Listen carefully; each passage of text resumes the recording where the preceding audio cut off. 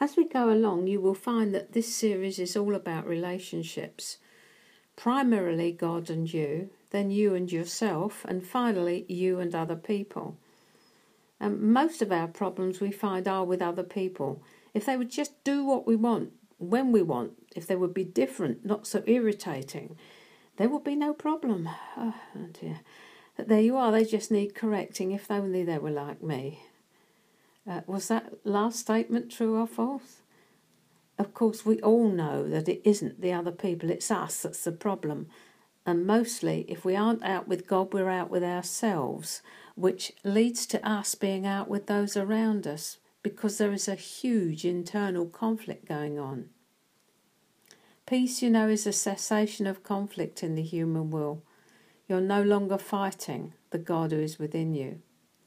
So your peace level is an indicator of how much you're wrestling with the Holy Spirit right now. Come on, let's have some honesty here.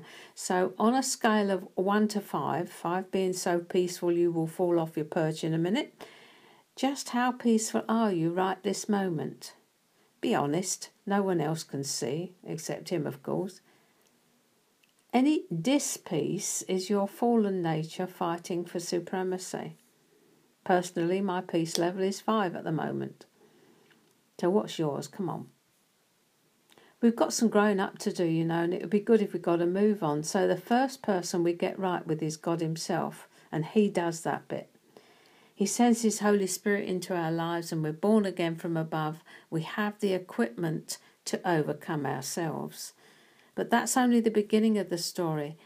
At least it should be. Unfortunately, many of us have gained the impression that it's the whole story and we haven't moved on since the day of our conversion.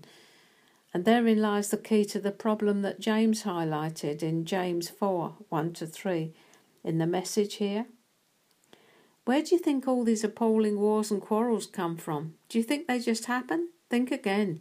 They come about because you want your own way and fight for it deep inside yourselves.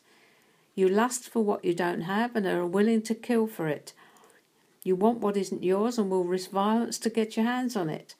You wouldn't think of just asking God for it, would you? And why not? Because you know you'd be asking for what you have no right to. You're spoiled children, each wanting your own way. Left to ourselves, we are weak, twisted and deceitful people. We are beyond repair. Discernment has become judgment. Love has become what's in it for me. We desire to acquire, possess and control situations and people around us. If you don't believe me, just spend some time asking Father for yourself. You need to be convinced about the changes we need to make before we go any further. We're about to strip away all the nice form and religiosity that we take comfort in and hide behind, and what will be revealed is not a pretty sight. When the scripture starts to open our inner man and show us exactly what we are, it's painful, but it applies to us all, so take comfort in the fact that it's hit me before it hits you, and the truth when it first comes is usually negative. We are in for some roadblocks ahead, I suspect, but if you can do violence to yourself, you'll find another true self emerging that you will love, and so will all of those around you. And Jesus, well, he'll see the travail of his soul and be satisfied. Gird up the loins of your mind then, as one of the apostles has said, and let's do this thing. God has given us all we need for a life of godliness. Let's walk right into it, eh?